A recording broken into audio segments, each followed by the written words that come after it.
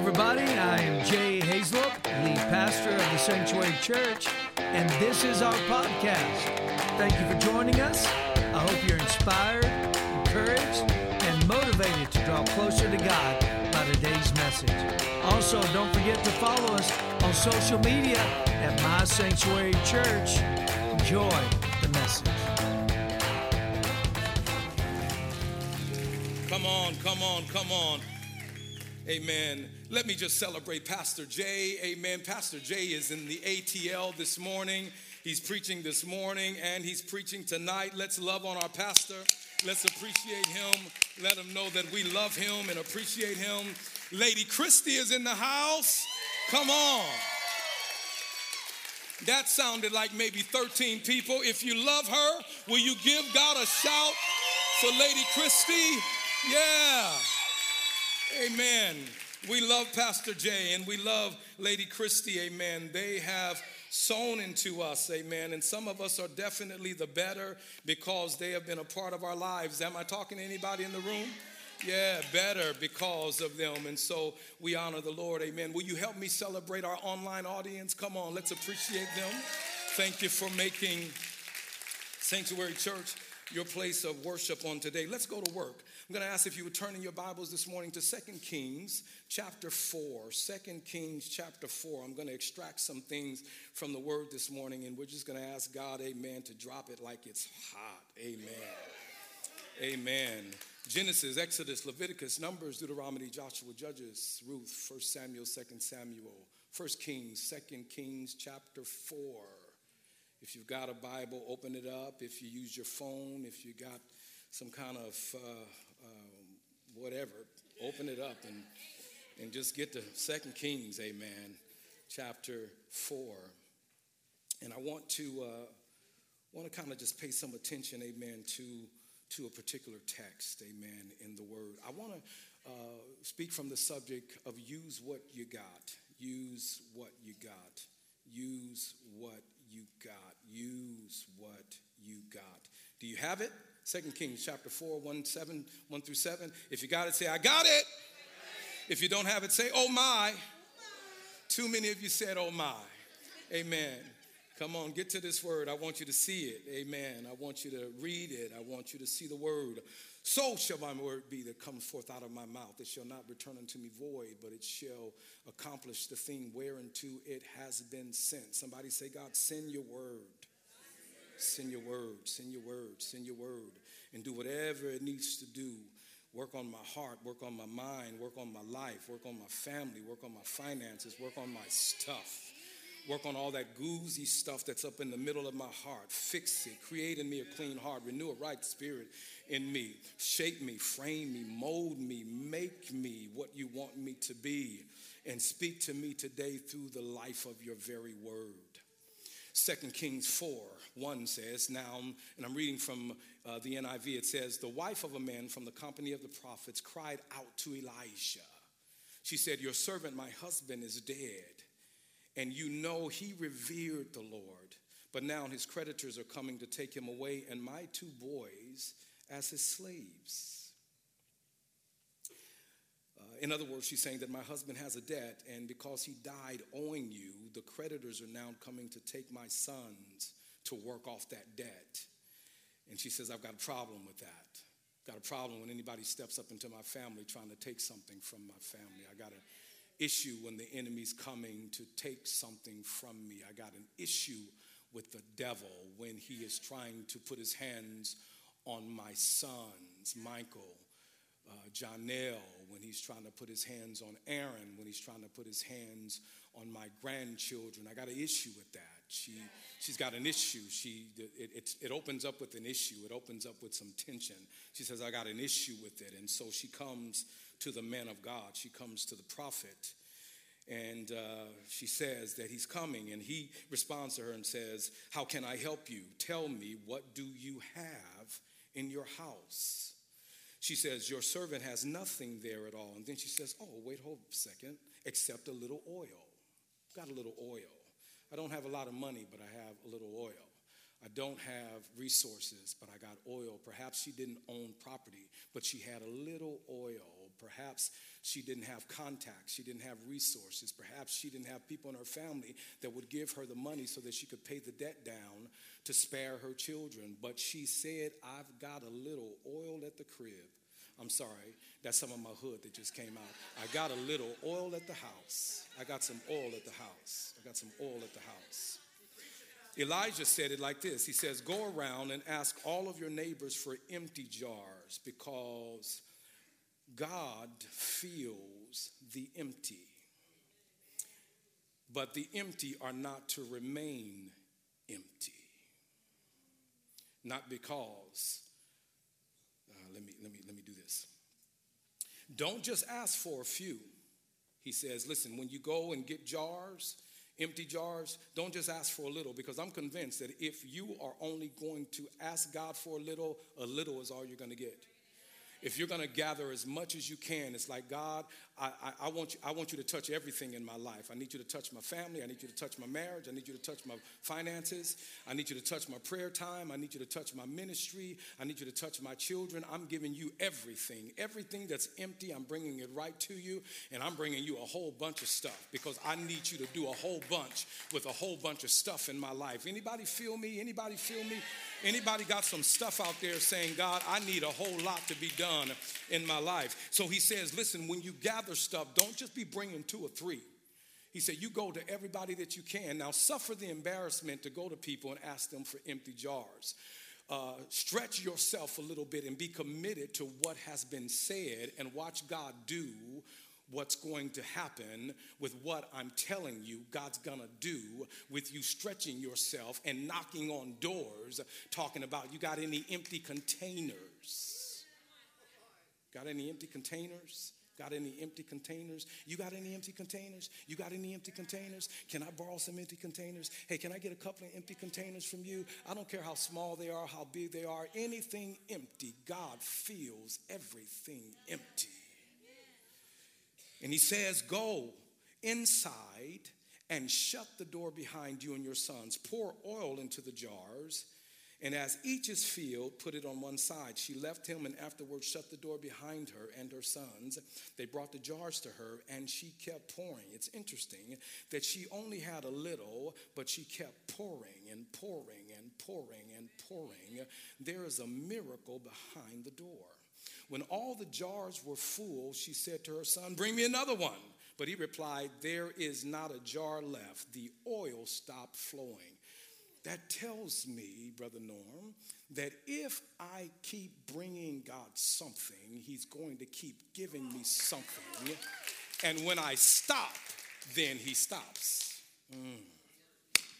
Let's deal with this. Let's deal with this because my focus is really on verse 2. And Elijah said to her, what shall I do for you? Tell me, what do you have in your house? And she said, I don't have anything in my house but a little oil. And so I need to talk to somebody that feels like I just have a little. I need to talk to somebody that says, I am little. I need to talk to somebody that says, I really don't have enough, Pastor Johnny. I need to talk to somebody that has been telling yourself, I'm not enough. I need to talk to somebody that has been saying, my situation is kind of scary and I can't see. I need to talk to somebody that is saying, my problem is big, but my pockets are small. I need to talk to somebody in the room that is saying, instead of me having more money at the end of the month, I have more month at the end of my money. I need to talk to somebody that's saying, I'm in a crisis. I don't have a car. I don't have cash. I don't have a crib. My money is funny and my change is strange. I need to talk to somebody that is saying, I've done all I know how to do and now I'm waiting on you, God. I know that you've got something for me. What do you have for me? What do you have for me? And so it begins with tension in the text. And if anybody has ever heard me preach, you know that if there's tension in the text, I draw attention to the tension in the text. And the reason I do that is because there's some attention that needs to be given to the tension that's in our lives. And some of us, even though we walk in and we smell real good and we bathe in Victoria's Secret's bath gel, listen, my son gave me some gave me some bath gel for men. When I showered this morning, I used bath gel. I sprayed some cologne on me, man. It's my mom's fault. You know, she did it with Avon when I was 8 years old. You know, she hooked a brother up. And so I like smelling good. But I'm here to tell you that I know what it's like to walk into a church smelling good and looking good. But the things that are going on in my life are not really good. I know what that's like. I know the experience. And so I understand the tension in the text. I understand that the tension has to be given some level of attention. The tension deserves attention. Because I discovered that the war that's in my life today is oftentimes a result of a word that came to me yesterday. Yeah, let me help you to understand that. Some of us are battling battles right now today that is a result of a word that God gave you yesterday. And so the enemy is fighting what God said to you last. He's fighting the last thing that God said to you. God said that you're healed and your body is wrecked with pain. God said that you're going to be delivered and you're still fighting and wrestling those things. A prophecy was spoken over you and you're still battling with whether that prophecy was true or not because there's tension in the text of your life. And simply because there's tension, I need somebody to understand that tension just always comes before a testimony. And so that's a word for somebody in the room. Great tension. Anybody got great tension? Let me back that up by saying great testimony. The testimony is coming. The victory is coming. The battle has already been won. The thing that you're battling with is going to be up under your feet. And if I were you, I wouldn't wait to see it. I'd start giving God a post-dated praise on it right now because he's not a man that he should lie. If he said it, he's going to bring it to pass. No word that he has spoken will ever come back to him void. And so if he made a promise, you're just going through the process. I need you to understand that at the end of what you're going through, you are going to be standing there with your hands lifted, your mouth filled with praise. Every enemy around you will be trying to figure out how come you didn't stop, because God wouldn't let you stop and because the victory is yours. I just need 10 people that would put a praise on the victory, the testimony that's coming in spite of the tension. In spite of the tension. Go ahead and sit down. We're just talking, folk. We're just going to sit around and talk for a minute. We're just going to sit down and talk for a minute. So the war in my life today is on the word that was spoken to me yesterday. And so I have to understand that if there is a war today as a result of a word that was spoken yesterday, I cannot fight today's battle in the strength of yesterday's bread. I need a right now fresh word from God. I need a right now anointing from God. I need a right now deliverance from God. I know he said what he said back in 78, but I need a 2020 word from God that will break the bondage and release the things that are heavy on my life, because the thing that he said last is the thing that I'm dealing with. Can I give you word for that? John the Baptist points out Jesus. Behold, the Lamb of God that taketh away the sin of the world. And after he declared him to be the Lamb of God, getting ready to baptize him, God speaks out of the heavens and he said, "This is my beloved Son, in whom I am well pleased." The Bible said that people around there heard him speak. Now, the next thing that you see is the devil showing up in the wilderness, challenging him with what God said last. And he steps in talking about if. You know, the word on the street is that you're the Son of God, but if.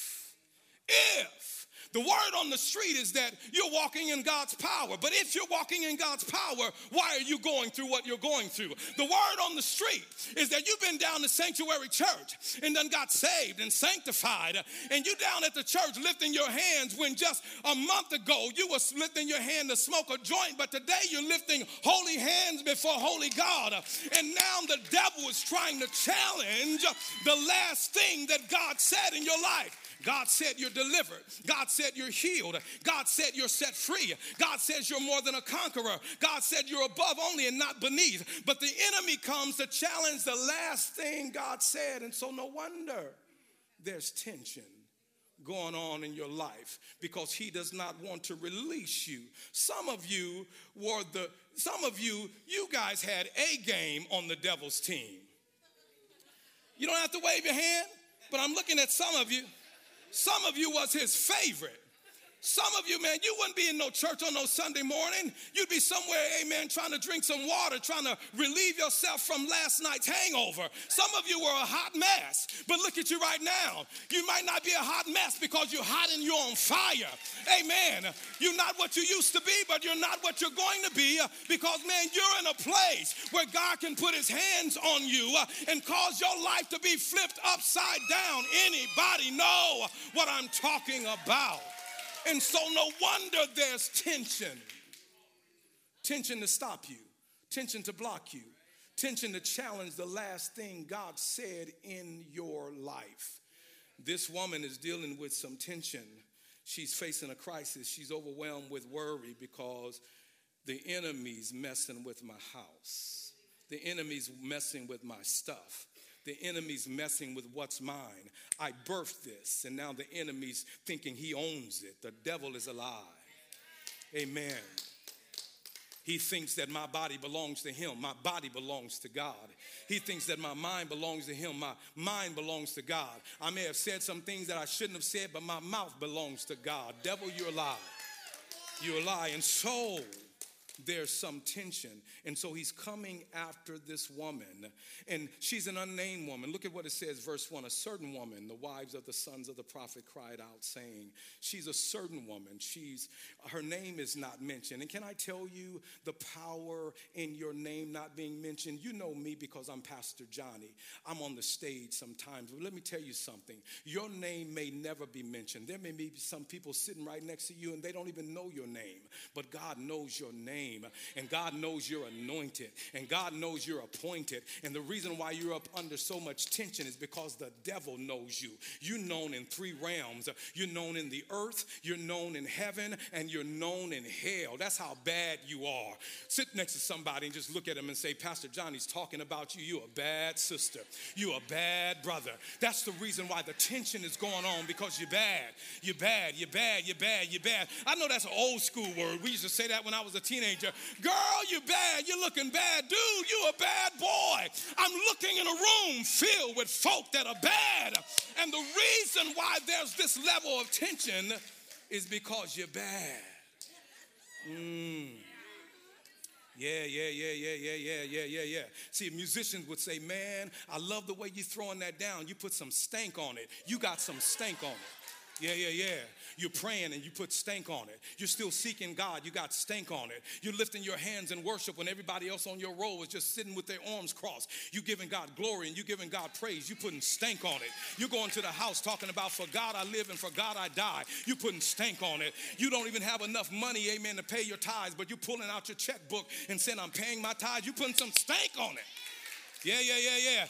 I'm sorry, I went hood. I know some of you are college educated. You're trying to figure out stank on it. What in the world?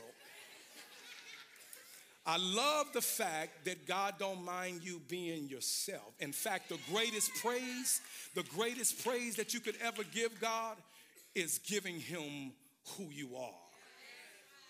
Let me deal with this. And so a certain woman, an unnamed woman, she's struggling with some things. And she goes to Elijah. And the first thing that I notice is that the scripture says that she's a certain woman who is the wife of the prophet. And this first thing that I notice is that it speaks to a relationship. She was the wife of. We're not just churchgoers. We're not just people that come to church and spit cotton and fan like a windmill and just give God praise. We're the body of Christ. We're just not church members. She is the wife of. That tells me that she was properly aligned. In a society where there's a difference, in every society, there's a difference between a wife and a girlfriend. There's a difference between a wife and a concubine. There's a difference between a wife and a side piece. In every nationality, there's a difference between being married to a man and being the wife of or being the chick on the side. I know you got a chick on this side. I know you got a chick on this. I'm sorry, 40 and over. I went there. I'm sorry. I'm still holy. 40 and over, the Pointer Sisters. There's a difference between a wife and a girlfriend. She was properly aligned. She was aligned. She was not in line. She was aligned with this man. And because she was aligned with him, she had access to who he was and what he was, his good, his bad, his credit, his issues, his sons, all of that stuff. And so legally speaking, because she was aligned, she was entitled to not just his madness, but she was also entitled to what his blessings were. And so legally speaking, you can be in line but not properly aligned and not be entitled to the benefits of an alignment. Yeah. See, you can be in church just giving God praise. In fact, the Bible says this. He says, many on that day are going to say, Lord, Lord. And he's going to say that, hold up a second. Even though you cast out devils, even though you called me Lord, I don't recognize you. The reason I don't recognize you is because you were in the line, but you were not aligned. You were not connected. You were not connected. It's a difference of being the bride of Christ and just being a church member in a church. And so it's a terrible thing to spend your whole life sleeping with the man who is not your husband, doing life together, having his babies, cooking his favorite spaghetti. And when he dies or decides to leave you, you inherit nothing because legally speaking, you are not aligned. And so you get nothing. She was the wife of. And because she was the wife of, she was attached. And the next thing that I see in the scripture, she is not just the wife of, but she's blessed by association. Because she's connected, she is entitled to a hearing. And so she steps into the place where the prophet is. And she says that I'm entitled to have an appointment. I'm entitled to have my name written down in your appointment book. I'm entitled for you to hear my voice because I am attached to a man that served God. There's something right about being attached to people who love God. I'm here to tell you, man, at 18 years old, I contemplated suicide. I threw the extension cord, a real big, thick orange extension cord, over the banner of the garage, and I tied it. And I'm trying to figure out how do I kill myself because there was no Facebook. There was nothing that I could log online and say, how do you tie the knot around your neck and hang yourself? I'm serious. But somebody was praying for me, man. There were people in my life. Somebody prayed for me, had me on their mind, sacrificed their life and prayed for me. I didn't have no doubt that God would bring me out because somebody somewhere was praying for me. And so she comes to this man who the Bible says a word never failed from his mouth. She comes to this man because she's connected and because she's blessed by association. She's entitled to a hearing and she's entitled to be in his appointment book. And so the next thing that I see is not only is she blessed by association, not only is she aligned, but she understands prophetic order. She knows that if I can get in front of a man that hears from God, if I can get connected with somebody that knows God, hears God, connected with God. They're not playing some kind of spiritual game. Church is not about some kind of spiritual game.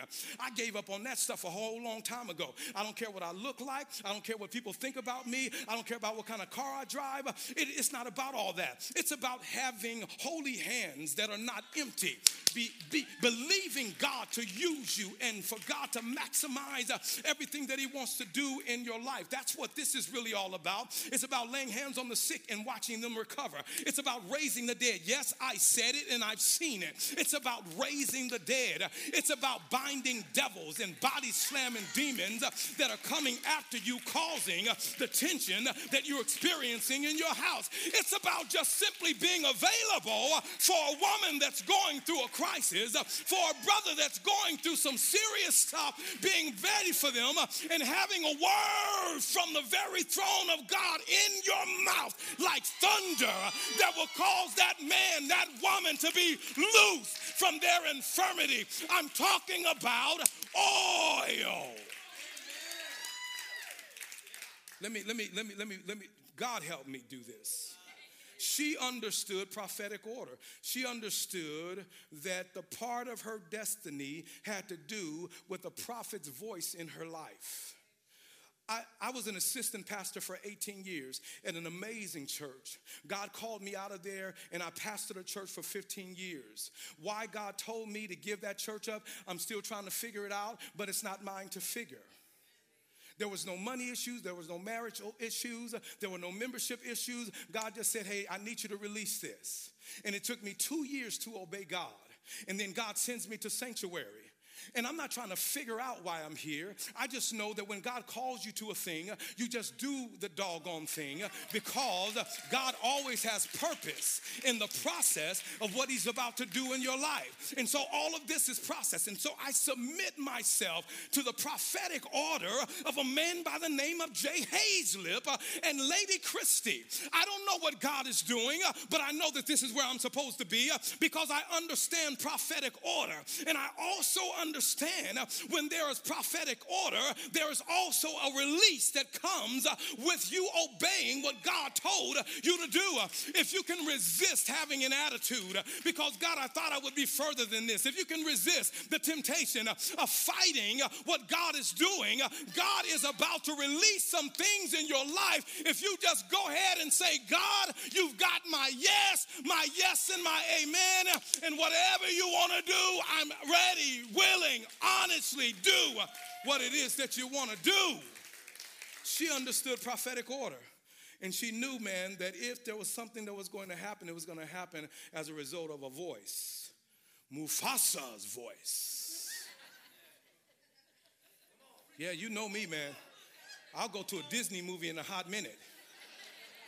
I've got grandkids. I'm a big kid. Amen. You know the story. Simba is hanging out with a warthog and a meerkat when he should be surrounded by other lions that roar in his life. Yeah, and he sees a vision of his dad. And his dad speaks from his voice. There's a voice that comes out of the vision that says, Simba. It's not how he said it. Simba! You have forgotten me. I have not forgotten you, Father. You have forgotten me. You have forgotten me because you have forgotten who you are. It was his father's voice that activated purpose and destiny and revival back into that young lion. He left there and ran to his purpose, to his destiny. He ran and got back around all the other lions that roar.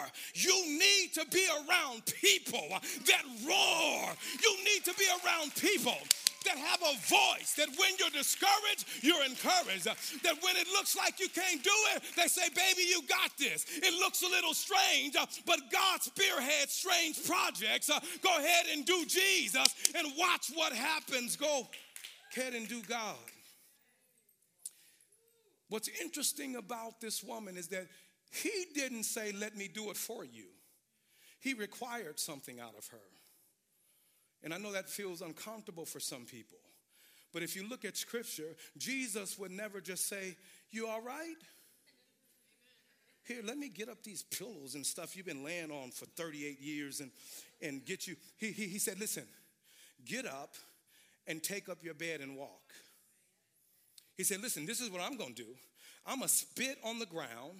I'm going to make some mud with the spittle. I'm going to put it on your eyes. I'm going to put it on your eyes. Now, I need you, blind man, to get up and go to the pool of Siloam and wash. I'm not taking you there. I need you to go. How you get there is your duty. Me making sure that I do what I do is mine. He required something out of people. And some of us are saying, I'm waiting for God to bust a move. And God is saying, I already spit on my hands. I already opened your eyes. I just need you to go somewhere and wash that mess off so that you can come seeing. Because you're only going to be as effective as you are clear. You're not going to sit around and read the word and not be clear. You're not going to sit around and read the word and he not empower you. The movement is yours. And so this is what's strange about this, is because her miracle was behind a move that made no sense. I've only got a little bit of oil, and you're telling me to go get all of these empty containers and pour my little bit of oil in all these containers. 2020, for some of you, is going to be God requiring movement out of you that makes no sense. And can I tell you, those of you, you're even thinking about things that don't make no sense. Some of you just bounced a check and woke up this morning and God says, I need you to start a business. And you're thinking, but that don't make no sense. I don't have anything in my account. I just bounced a check, but I'm hearing God tell me to do something that don't make no sense. I need somebody in the room to understand. I feel like preaching that the next thing that God's going to do in your life, it may not make sense. And some of you are sitting down on the next move of God because you're trying to figure it out. Let me wipe my face on that one. And so get ready for a move that don't make no sense. I said get ready for a move that don't make no sense.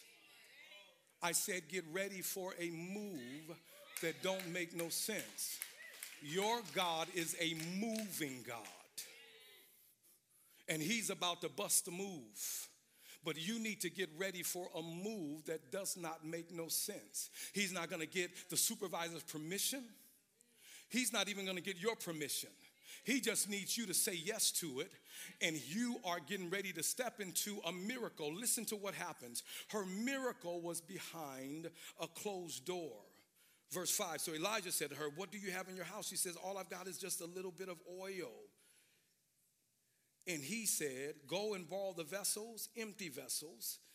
And then he says, when you have come to the house, shut the door. Now, this is not isolation. This is separation. Because some of you have been isolating yourself from people that God has positioned those people around you so that you can benefit from their package. And if you can see beyond the package, there's a blessing behind the giant. I just dropped that. Some of you got it, some of you didn't. The disciples were around Jesus and they said, why do you preach in parables? He said, because for them, they got to figure it out. For you, I tell you what it is. Yeah. Close the door. Shut the door. Shut that door. Because you got to separate yourself from doubt, discouragement, distraction, people, friendly enemies. You got to separate yourself, not isolate yourself, but separate yourself. You need to understand that your enemy is necessary. What did you say to me this morning, Norm? I know we on camera. Forget all that stuff. What'd you say to me? No enemy, no victory. Help me preach. No enemy, no victory. And so some of us are dismissing people. Some of us, at the end of every year, we're canceling people out of our Facebook and canceling people out of our phone. We're such a dismissive generation. We're just dismissing everybody. And it's interesting that Jesus had a dude that was stealing the money from the treasury. And he never even dismissed him because Judas is necessary. Judas is necessary. Let me drop this on you. It's interesting that he would take Peter everywhere he went. Peter was exposed to mountaintop experiences with Jesus. Not everybody got that. But when Peter started talking about, listen, nobody's going to come and take you. He said, listen, get thee behind me, Satan. He called Judas Satan. He called Peter Satan. But when Judas came to kiss him, to betray him, he called Judas friend. Because sometimes the people that are your enemy is necessary. Can I give you word? I will prepare a table before you in the presence of your enemy. If you get rid of every enemy, you're neglecting the fact that God's trying to set up a table in your life. Enemies need to be around so that they can see the table that has been prepared. Some of you have enemies and you're saying, God, kill them. And God's saying, I'm not about to do that because I need them to hang around long enough to see me bless you with what I said I was going to do in your life. You ought to thank God for every enemy. Because had it not been for Judas, I'm not sure if he would have got to the cross. And if he wouldn't have got to the cross, I would not have my victory. Judas is necessary. You better go ahead and preach that word, Johnny Thompson. That's what I'm trying to do. So he said, separate. Let me wrap this out. Or wrap this up. Look at what he says. She says, I only have a little oil. Zechariah 4:10 says, despise not the day of small things. Some of us are saying, God, I don't have enough. God, I don't have any money. I got business in me, but I don't have any money. I got ideas, but I don't have any money. And he's saying, what do you have in your house? I got a little oil. And it's interesting because the first thing that she said is, I don't have nothing. And then she says, I got a little oil, which to me tells me that she didn't think very much of the little that she had. The devil wants you to think that the little that you have is not significant. He wants you to think that the little that you have is not enough to get the job done. He wants you to think that you've not gone to college. You can't do that. He wants you to think that you can't sit at tables with distinguished people and you're from the hood. The devil is a lie. You're not educated. You're not this big name. You don't rub shoulders with people. You don't even know how to manage certain things in your house. And God's telling you to do big things. The devil is a lie. The devil is a lie. She says, I got a little bit of oil. Oil is symbolic of the Holy Spirit. Oil, amen, and that's the problem. The oil is symbolic of the Holy Spirit, and some of us, the problem is that we see the Holy Spirit as small. Selah. Meditate. Digest. Let that marinate a little bit. And you're only going to get the degree of God to the degree that you're able to believe him, to perceive him, to receive him. And so if you're only going to bring a couple of jars, that's all the God you're going to get. I hear you, Holy Ghost. All you're going to get is what you bring. And so if you're saying, God, I'm so hungry for you, I'll interrupt my sleep in the middle of the night to get on my face and call your name. He says, if you do it, I'll give you more of who I am. God, I don't have any money, but I'm going to trust you. I'm going to step out in the middle of this. The worst that could happen is that it fails, and failure just means that I start again more intelligently. That's all that it means. But if it don't work, that means that wasn't what you had for me anyway. But I did go to the class and I learned the lesson for the next thing that you're calling me to do. You have to understand whatever you bring to God is what God's going to meet you. For the measure that you meet shall be measured to you again, says the word of God. Let me round it. And so she said, I only got a little bit of oil. I don't have a lot of money, but I got a little bit of oil. I don't have a lot of education, but I got a little bit of oil. I don't have resources, but I got some oil. Oil speaks to empowerment. Oil speaks to what you've got inside of you. Kings were anointed with oil. Prophets were anointed with oil. It enabled them to do naturally what they could not do naturally in the absence of oil, the absence of anointing, the absence of power.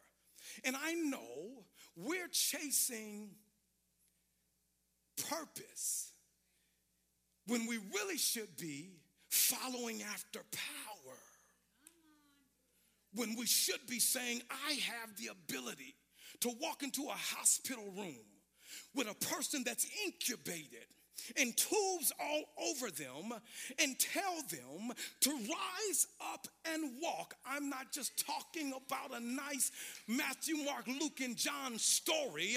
I'm talking about power. I'm talking about oil. I'm talking about even just a little bit, because little becomes much when it's placed in the hands of God. I know I'm not much, but use me. I know that I don't meet up to certain standards, but use me. I know I've got a long way to go, but use me. I've got a little oil that I got. And God is saying, use what you got. The oil, it's the super that's added to your natural. The oil is the holy that's added to your human. It's oil, man. It's oil. I'm not trying to get some stuff from God. I'm trying to see if God can use me like he always did. Let me say this. Let me say this. I'm going to wrap it up. I promise you. I met with a man a couple of months ago. I was speaking at a men's conference, and I knew of this man. I knew that he owned a newspaper, and he's speaking at the conference. He says to me, man, he says, I heard about you. Please. He says, I want you to come to my office. I called him. I sat just an hour of his time, and I sat with him for almost 4 hours. A millionaire. He says to me, he says, man, do you ever listen to what you say? He says, I'm still stuck on a couple of things that you said at the beginning of our conversation, and 3 hours have already passed by. He said, do you write this stuff down? I said, man, I write all the time. I said, my phone is filled. I say, I write a whole lot better than I ever talk. We got up from his desk and we walked into a room. He owns a newspaper. We go into a room where he's got his library, all these books that he wrote. He says, man, let me tell you who you are. He says, you're like a hungry man walking around with pounds of filet mignon. When I heard that, that spoke to me. It was prophetic order. I started going home, and I get up out of the bed. If the Lord wakes me up at 2 o'clock and I got to be at work at 6:30, I get up out of my bed because I got a little oil.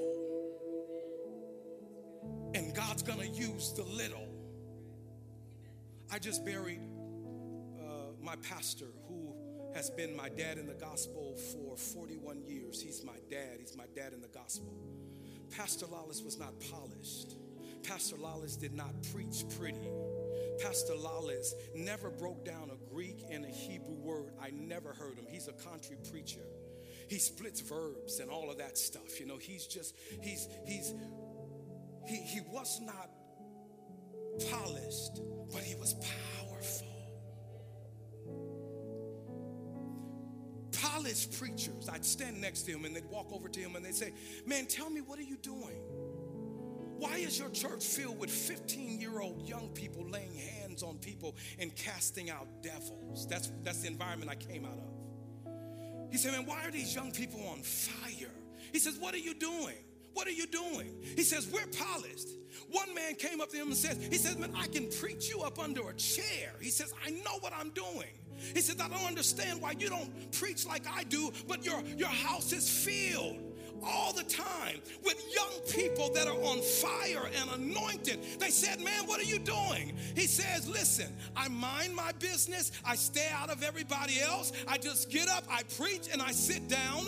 God uses me. I lay hands on the sick, they recover. He says, I'm not all that, and you're not either. They were trying to figure out, where is your power, man? He had a little oil, and he just gave it to God. And when he gave it to God, God released it. Let me tell you what I'm talking about. He stands behind a pulpit where he's visiting a preaching place. Somebody walks up and hands him a note. He reads the note and he asks the question, where is mother? In the Pentecostal church, if you're an aged woman, they call you mother. The note said, mother has died in the back of the church. We've called the paramedics. They're on their way. Keep on preaching. This man that is not polished, he puts down the note. He moves from behind the pulpit. He goes to the back of the church and he lays hands on lifeless, breathless mother. And I'm standing there because I work with him on the altar. So whenever he moved, I moved. We get to the back. He lays hands on her and she says, she comes back to life. He had oil on his life. My mother, who is dying, the doctor says she has less than 24 hours to live. He tells me and my brothers. I go home and I call Pastor Lawless. I am crying. Tears are covering my face. My voice is broken. I said, Pastor, they gave my mom less than 24 hours to live. He says, John, I'll meet you at the hospital. He walks into the hospital with a little vial of oil. He pours some of the oil in my hand because he's done that many times before. He pours the oil on his hand and he lays hands on my mom who has less than 24 hours to live. And he says, God, you said in your word, if any sick be among you, let them call for the elders of the church, anoint them with oil. And then he said, God, Candy got too much to do. Even though he had a little oil, God still recognized his voice. Listen to me. 24 hours turned into 3 years because he had oil. He had oil. He had oil. He had oil on his life. And if I can stir somebody in the room to let you know that you were born for such a time as this, and your little may not seem like anything to you, but man, your little means absolutely everything to God. And if you just simply give God what you have, God, I know I'm not much. I know I make mistakes. I know I stagger. I know I struggle. I know I fall down. We fall down, but we get up. For a saint is just a sinner who fell down, but got back up. That's who we are. And these guys are up here because it's time for me to shut it down. Let me tell you, she filled all of those jars with just a little. She filled all of those jars with just a little. They sold all the jars. And then the Bible says that not only was she able to sell those jars and get out of her debt, but she had enough to live on after that. Your little is really a whole lot if you give it to God. Not only will he get you out of debt, get you out of struggle, get you out of staggering, get you out of falling, get you out of less than enough, and bring you into the place of more than enough. All that he's saying I need you to do is give me your